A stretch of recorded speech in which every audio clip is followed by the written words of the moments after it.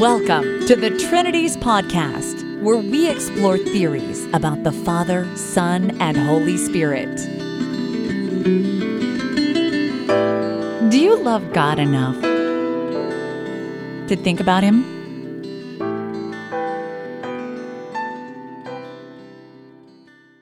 Episode 82, Dr. Oliver Crisp on Libertarian Calvinism and Universalism.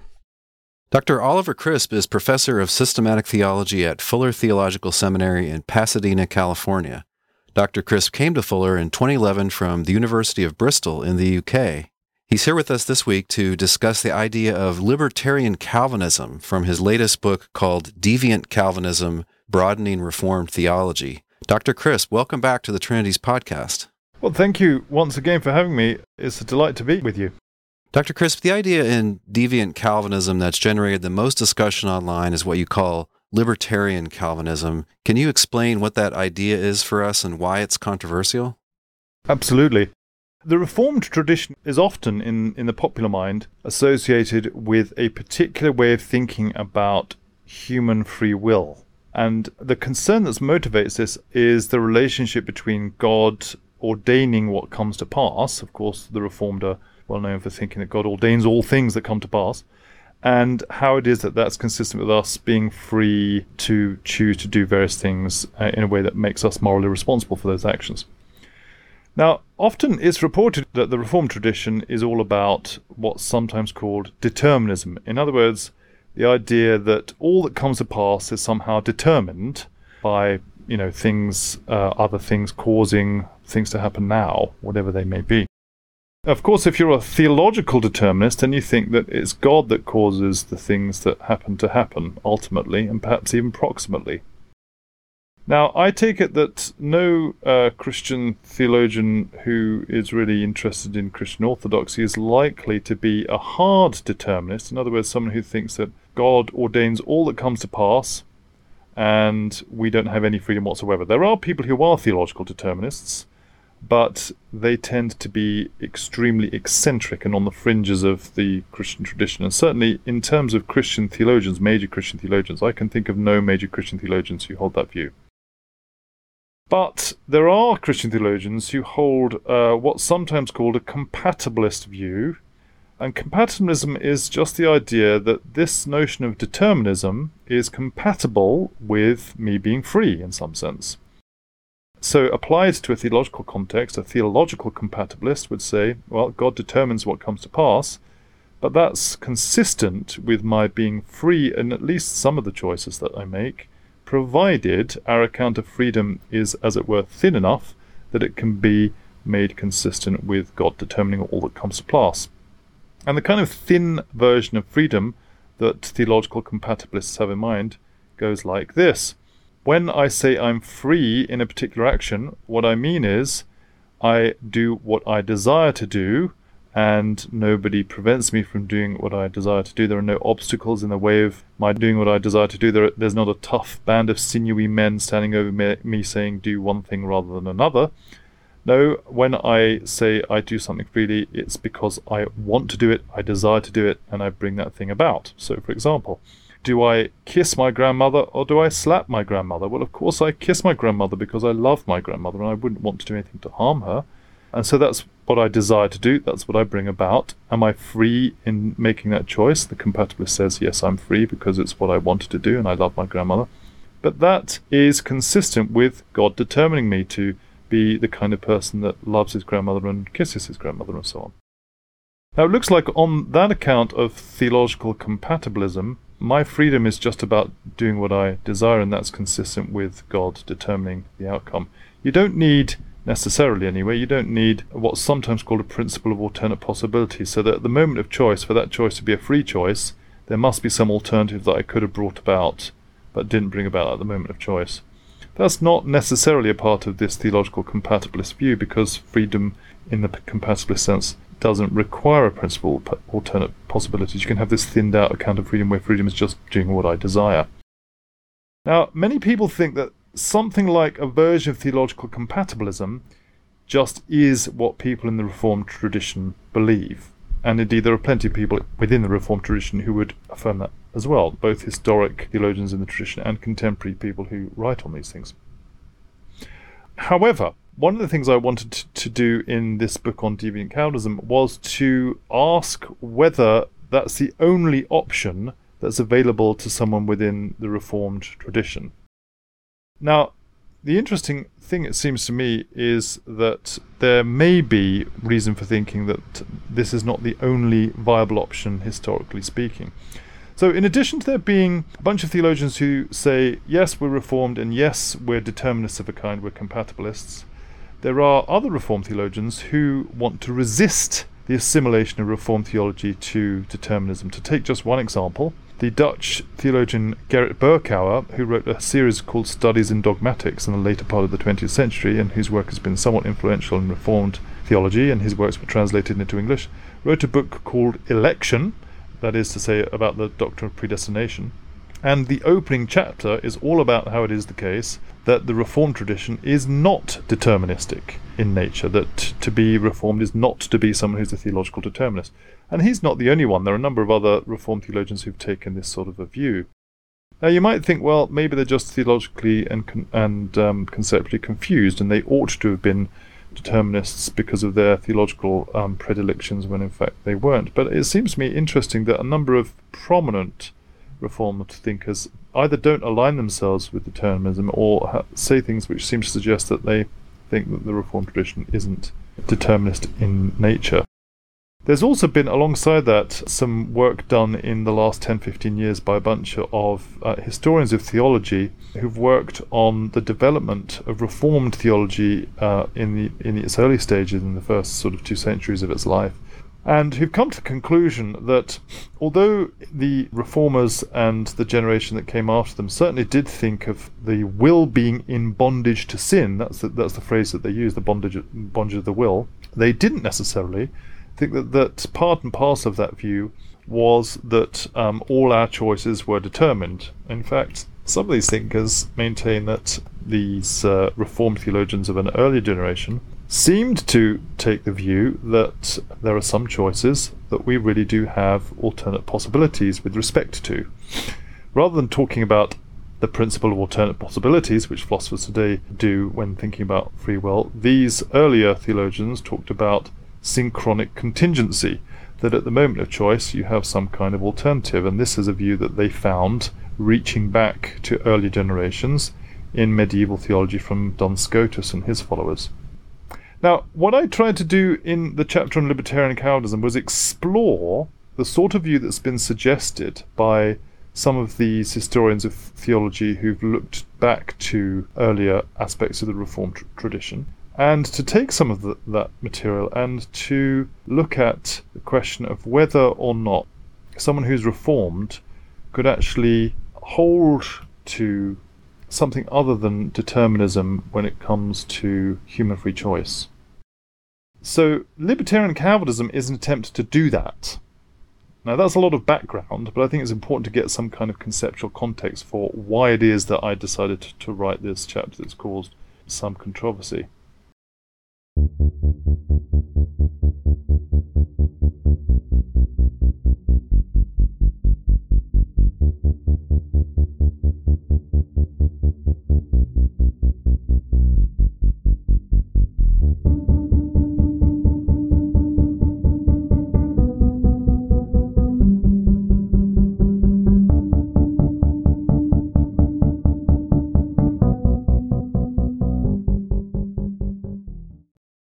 The view itself then, that is to say that the libertarian Calvinist view is something like this. Imagine that instead of being compatibilists, instead of thinking that determinism, theological determinism, is consistent with human freedom, imagine that we were incompatibilists. Imagine that we thought that determinism was inconsistent with human freedom.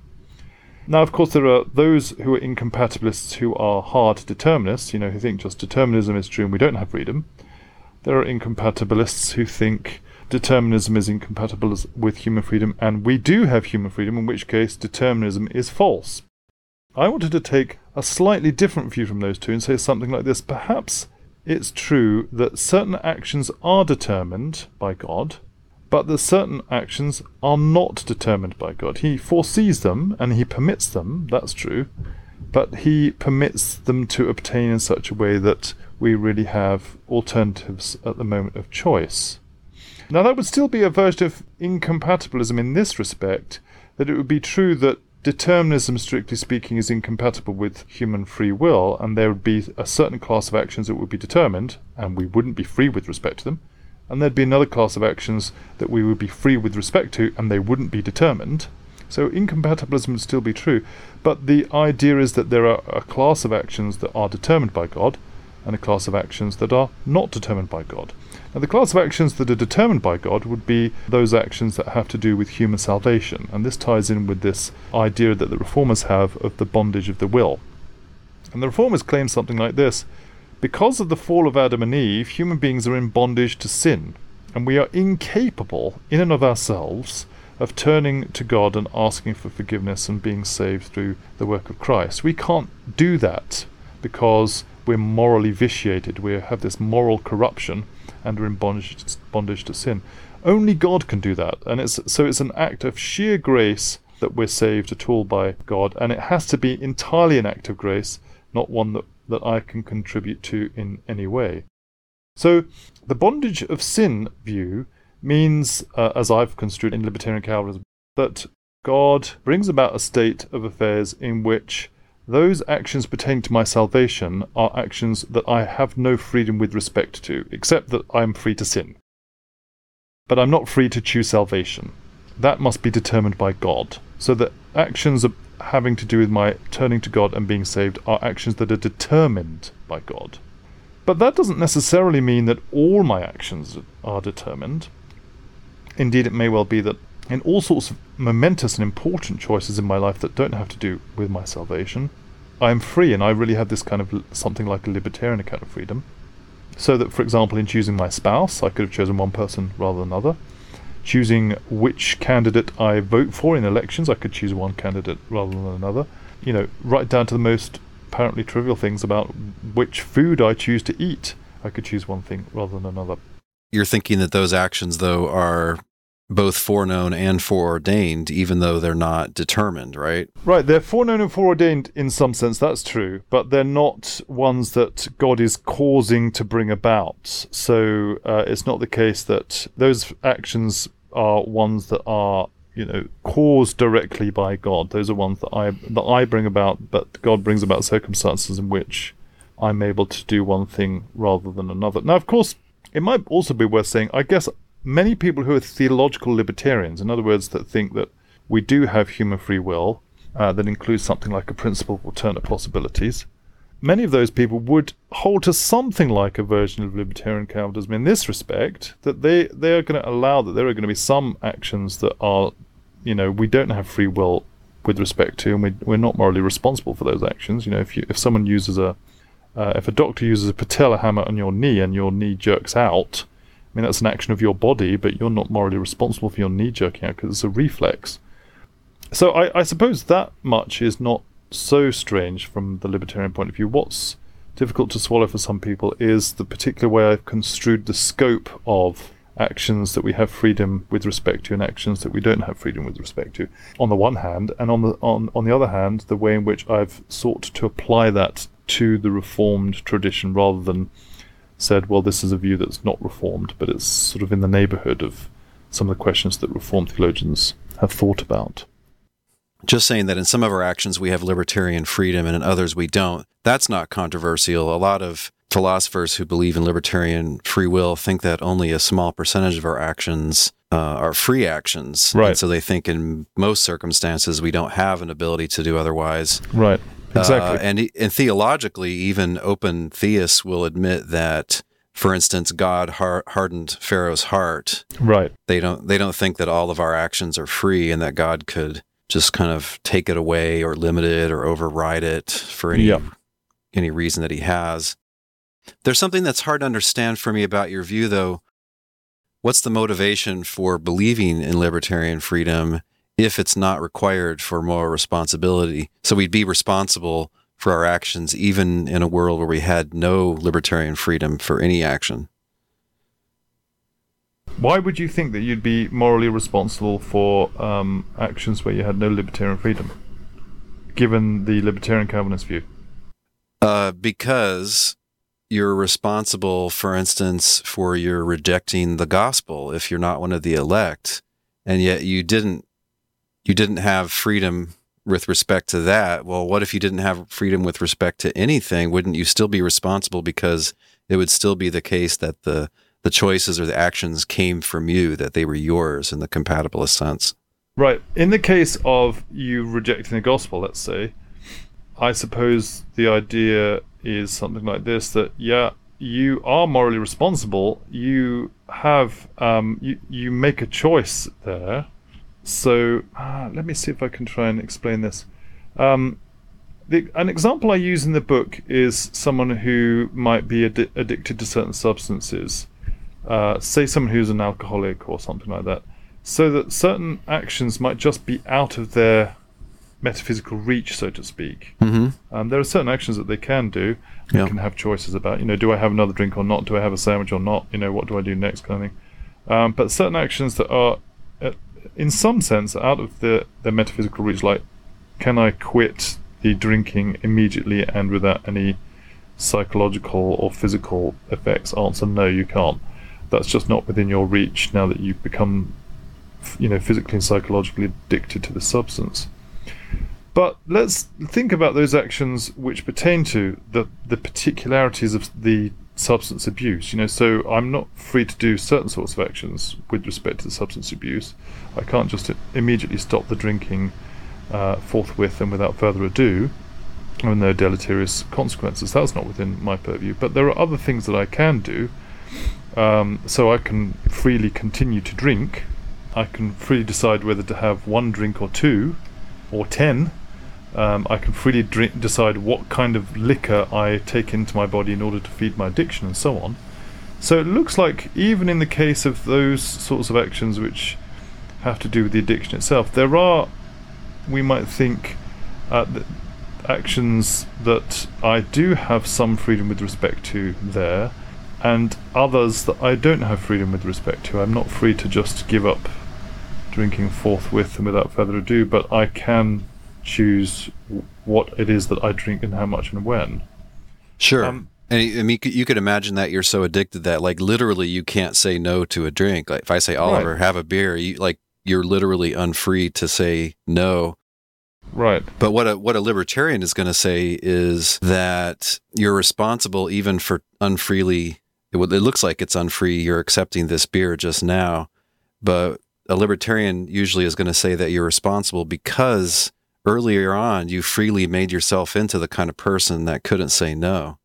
Right, exactly. And I think so. What the defender of libertarian Calvinism has got to do then is to find some kind of theological analog to that, and sort of say, what analog do we have, theologically speaking, to something like this idea in the free will literature where you're morally responsible, provided further upstream in the kind of chain of choices that you've made, you made some libertarianly free choice early on that led, through various degenerate acts to you becoming addicted to a particular substance.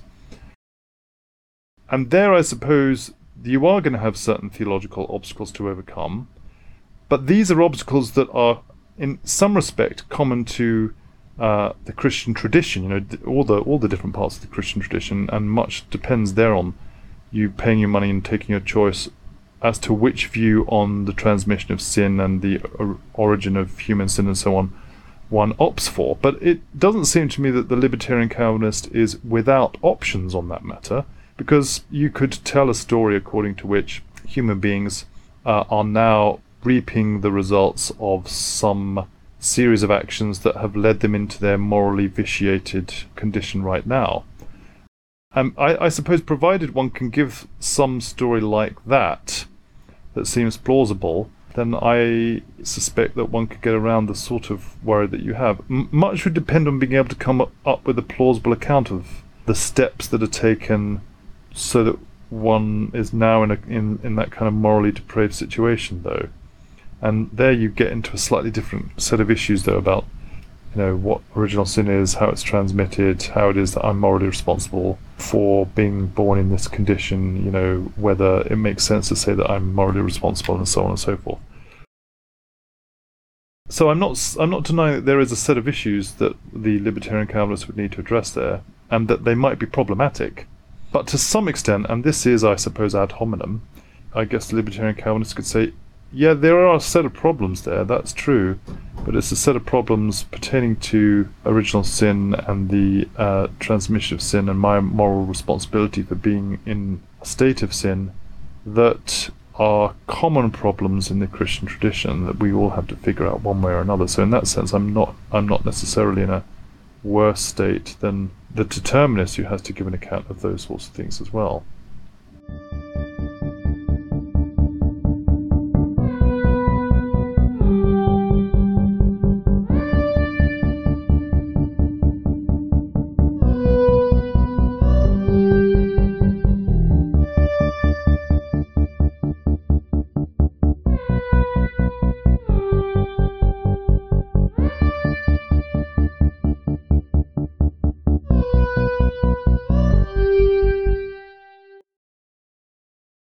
So, libertarian Calvinism is that with respect to human salvation, it's all God, right? He has to choose you, and his choice of you implies that you will be saved and you can't get unsaved. Right. But the libertarian part is, but with respect to some other choices or actions, maybe we do have the kind of freedom that libertarians believe in. Yeah.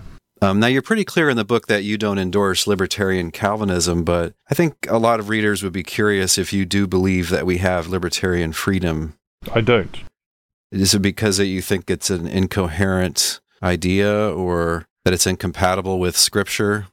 It's a good question, that. My views on this matter have changed somewhat over the years, which is part of the reason why I ended up writing libertarian Calvinism. But I still find myself within the compatibilist camp. So my views have changed in this respect, whereas I think previously I had a rather more disparaging view about the alternatives, the alternatives being a kind of, the alternatives I'm talking about here being the kind of metaphysical live option, not all the possible alternatives, of libertarianism, of a theological variety.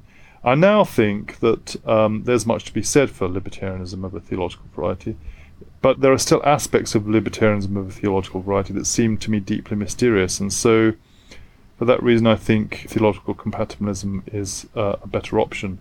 Do I think that theological compatibilism is the only view that's consistent with Scripture? I'm not sure I do think that, but I do think that theological compatibilism is consistent with Scripture. I think on a number of important metaphysical matters, and I think I say this in the book, Scripture is metaphysically underdetermined, and so part of the reason why we are saddled with so many of the long-standing and often vituperative theological disputes that we are in the Christian tradition is that the different parties can find biblical support for their views which support different metaphysical frameworks, if you like. So to take the example that we're using in the Deviant Calvinism book, there are those in the Reformed tradition who say, our version of compatibilism, you can find it in Scripture. There are Scriptures which support our view. But by the same token, there are those people who are theological libertarians who will say, you can find biblical passages that support our view as well. Now, I'm not saying that Scripture is confused or inconsistent or anything like that on the matter. What I'm saying is I think that Scripture itself, in the theological claims that it makes on these matters, may well be metaphysically underdetermined, and so that it's consistent with more than one metaphysical way of construing the theology, if you like. And that may well be a reason why we have these long-standing disputes that are difficult to resolve, if they can be resolved this side of the grave. But my sense is that the preponderance of the biblical material is a better fit with a compatibilist view than an incompatibilist view, and for that's one important reason why I am still a compatibilist. I think also, I mean, to be completely honest with you, one can't get away from the fact that one's been influenced by certain thinkers and works when being formed with respect to a particular matters like this matter of human free will, which was obviously a fundamental philosophical and theological matter. And from my part, my own formation in this matter was shaped in an important respect by reading people like Calvin and then later Luther on the bondage of the will and Jonathan Edwards.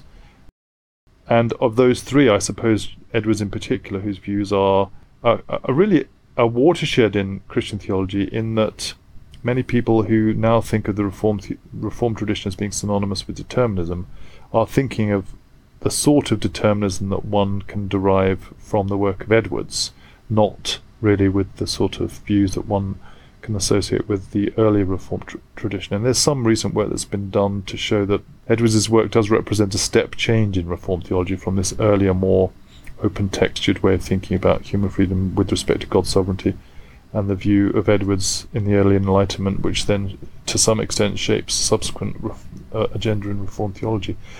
And I myself was influenced by Edwards at an early stage of my own development, and I think have, to some extent anyway, continued to find his influence compelling. It's interesting that you should bring up Edwards. I wanted to kind of hit you with one more objection along these lines before we move on, and I think it's maybe an objection that Edwards would be sympathetic to, even though his views are different than my theological views. And this is the kind of thinking that has been made popular by Peter Van Inwagen and his consequence argument against compatibilism. So, I mean, applied to this type of theology, it would go something like, no one of us ever had any control over the fact that God has this eternal plan. Let's suppose I'm not one of the elect, okay? Right. And then none of us ever had any control over whether that plan entails that Dale goes to hell. Right.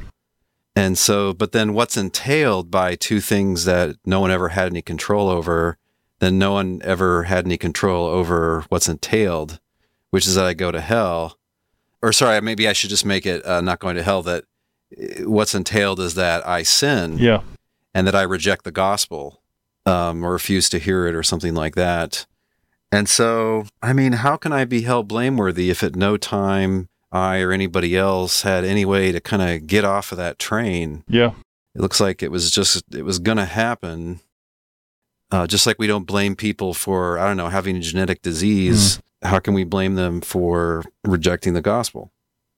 I mean, I think you get a really fundamental theological problem, and how one addresses that theological problem, if one is a theological compatibilist, is going to be different from how one addresses a similar sort of problem. It's not exactly the same problem if you're a theological libertarian. I mean, I do think that really that is one of the nodal issues, perhaps the nodal issue for someone who's a theological compatibilist.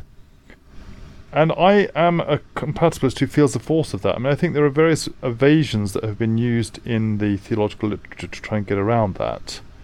Going all the way back to the biblical tradition, I mean, if one looks in the letter to the Romans, when Paul is dealing with this whole matter of predestination, the latter part of Romans, he ends up, saying, if God makes some vessels for wrath and dishonor and some for honor, how can he charge us for the fact that we're made vessels for dishonor rather than honor? In other words, that we're made in order that we go to hell rather than go to heaven. It's not our fault.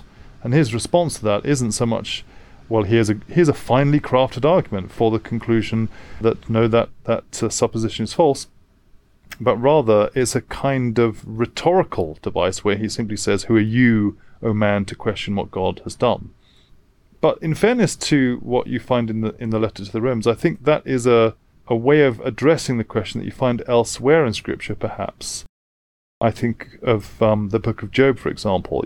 When one thinks of theodicy questions, well, Job's friends give all the stock in trade theodicy answers in kind of outline as to why it is that Job's suffering. When God turns up at the end of the book, he says they've got it all wrong, but he doesn't go then to explain to Job why it is that Job is suffering.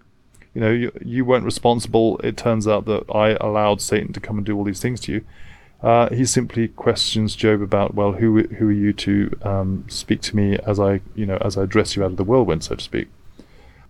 So I do think that there's an attempt to evade those sorts of questions or sidestep them to some extent, to consign them to that class of theological questions which, to some extent, we simply don't have an adequate answer to this side of the grave. And I think those in the Reformed tradition who've tried to do that, and more broadly in the Augustinian tradition who tried to do that, are, to be fair to them, really attempting, I think, at their best to do something similar to what we find in the kind of Pauline literature. But I have to say, with obviously great reverence when it comes to people like St. Paul and the great saints that have gone before me, I do feel the force of that question, and I do worry that these sorts of strategies in attempting to meet the question are not really adequate.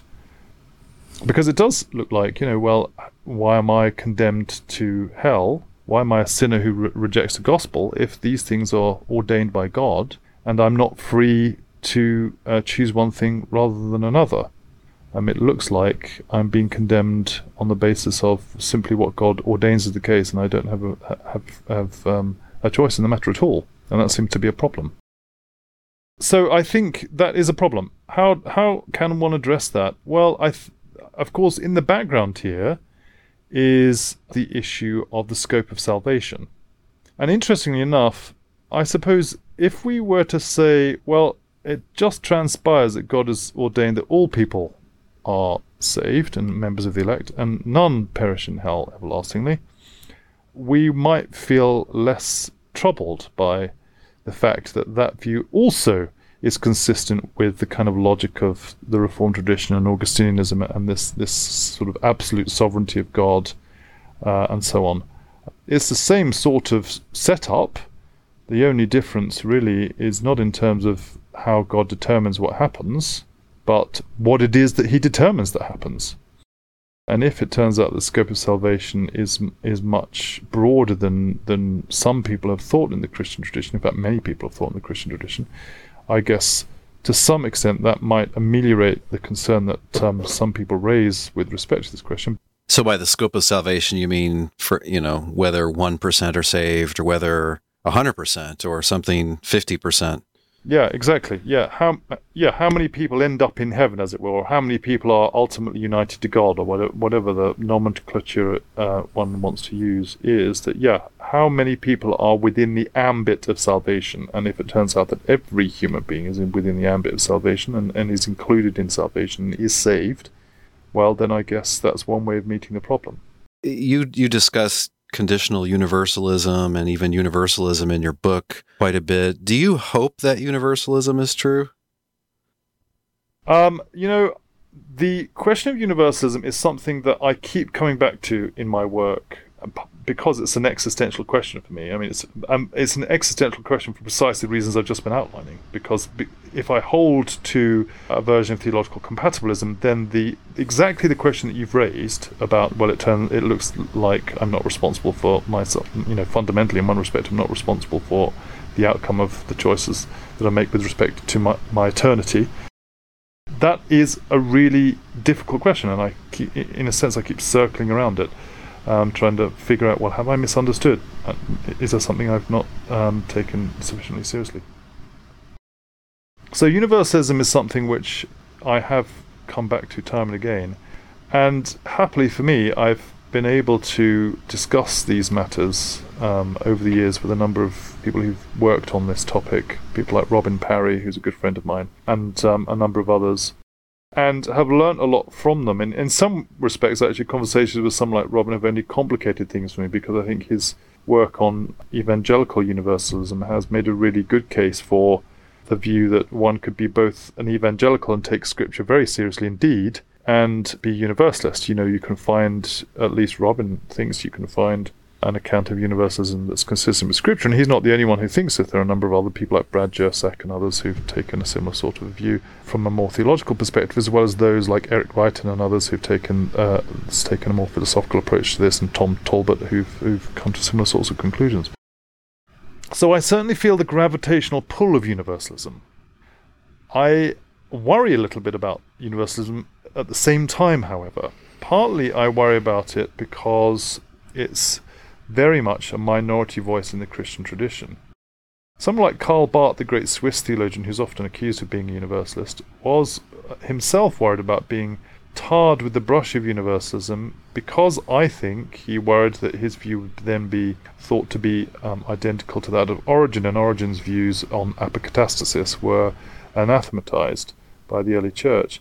But Origen's account of universalism is not the only one out there, and interestingly enough, I think one can find a number of, maybe one or two, maybe more than one or two, a small cluster of Christian theologians who've held to views of either near-universalism or embraced universalism itself, who haven't been condemned. Gregory of Nyssa is one, for example, who's held in great regard both in the Eastern and the Western churches, but who articulates a version of universalism.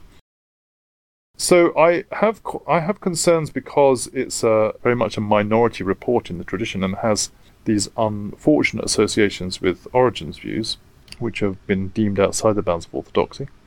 But I suppose more fundamentally than that, I am concerned because I guess I feel that the biblical case for universalism is, as Scottish law says, not proven when it comes to certain criminal cases. I do see that there are passages in the New Testament, for example, that seem to press in the direction of universal salvation, and other passages in the New Testament that seem to press in the other direction, that the scope of salvation is less than the total number of human beings. So there does seem to me to be a kind of tension in the New Testament, and much depends on which set of data you use to privilege the other. Do you use the universalistic sounding passages as your control to help you understand the more particularistic sounding passages, or vice versa? And of course, most people in the tradition have used the particularistic passages as a control for the more universal sounding passages. But as George Hunsinger, the Princeton theologian, once said to me, why do we think that it has to be the case that one uses the particularistic passages to control the universalistic passages? Why that way rather than the other way? What sort of hermeneutical decision is at work there that means that you think that's the better way to go? So I do think there's a tension in the New Testament on this matter, and I guess my sense is that the preponderance of the New Testament is not to take the universalist view, although there are passages that press in that direction. Here I'm thinking, for example, the great hymn at the beginning of Colossians, where all things are reconciled in Christ, which sounds pretty universalistic to me. But then, of course, you've got to temper it with other places, say in the canonical Gospels, Matthew 24 and 25, for example, about the sheep and the goats, or what Christ says about the narrow way and few that find it, and so on in the Sermon on the Mount and so forth. So this is a convoluted and difficult question, I think. It's a particularly convoluted and difficult question for someone like me who's kind of Augustinian about these things, someone in the Reformed tradition who thinks that God does ordain all that comes to pass. And I do think that in some respects, those who are Augustinians ought to feel what I'm calling the gravitational pull of universalism. I noticed in your book, it seemed that you think that it's indisputable, or it's very clear in Scripture that God ordains all things that come to pass. Is that right? Because it seems to me a lot of Christians and Christian theologians don't think that. A lot more don't think that than would be universalists. A lot don't think that God ordains all that comes to pass? Yeah. They might think God foreknows everything, but they don't think that God foreordains everything. Oh, I see. Right, yeah. Yeah, I do think that. I do think that God ordains all that comes to pass, that's right. As to whether that's been the majority view in the tradition, I guess my sense is that there are certainly a lot of Christian theologians who've thought that God ordains all that comes to pass. But I agree that there are perhaps a significant body of Christian theologians who've taken the kind of foreknowledge view as opposed to the ordination view on this matter.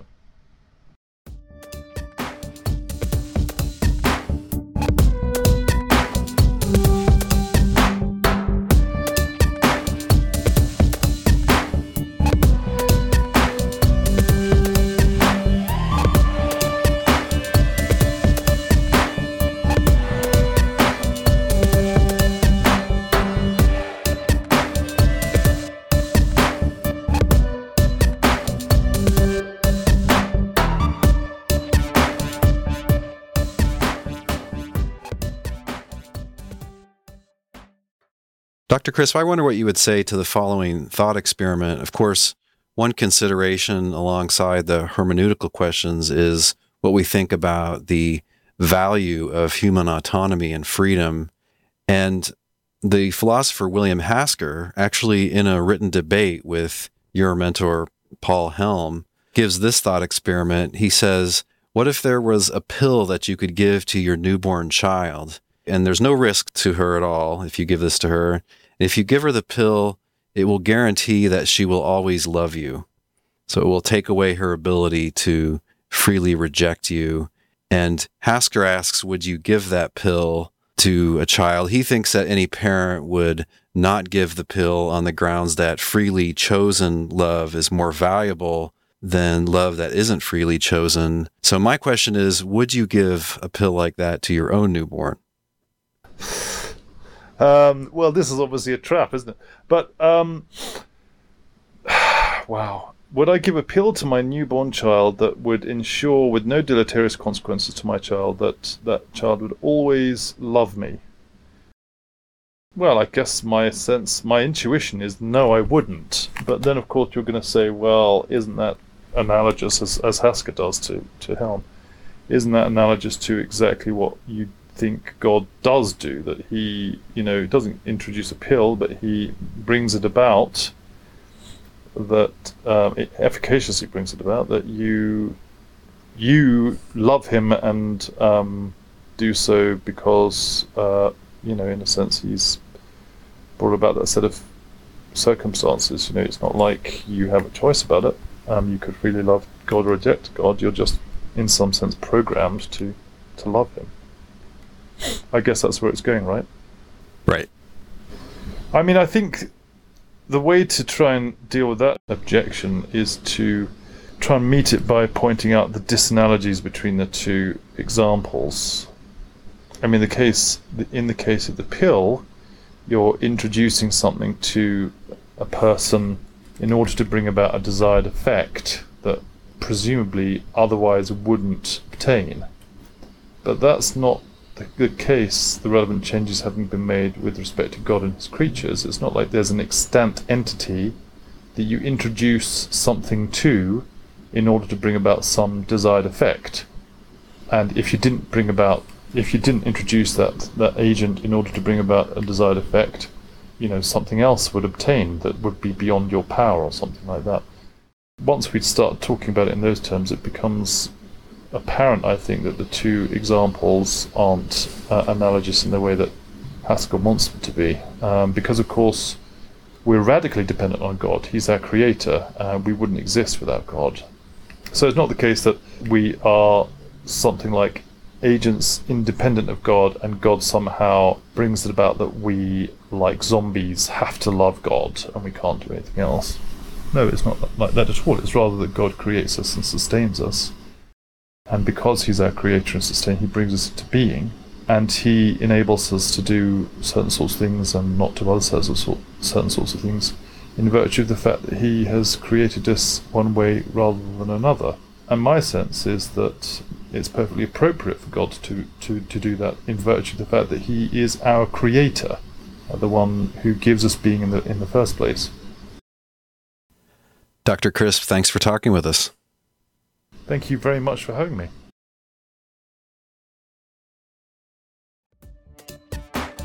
This episode's thinking music was Night Owl by Broke for Free.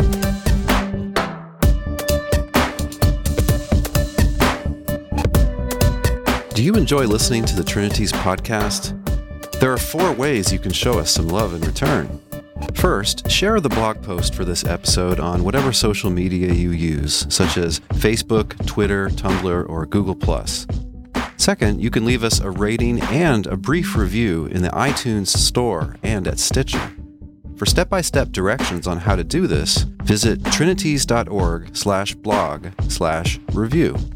Doing this will help other people who are interested in theology to find this podcast. Third, you can donate to the cause by clicking the orange donate buttons to the right of any blog post. Do you think these episodes are worth $0.25 apiece? If so, you can donate $1 each month via PayPal. And of course, any one-time gift is much appreciated. Fourth, you can send us some brief, to-the-point audio feedback for possible incorporation into a future episode. We would love to hear your question or your comment in your voice. The upload link for your audio file is on the blog post for any episode. To sum up, you can share, rate, donate, and talk back. Thanks for listening and for helping us to get the word out that God wants us to love Him, in part, by thinking hard about Him.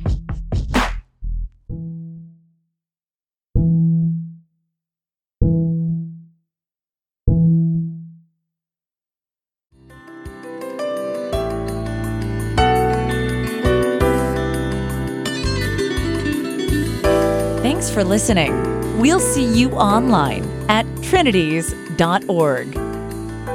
Till next time, don't forget to love God with all your mind.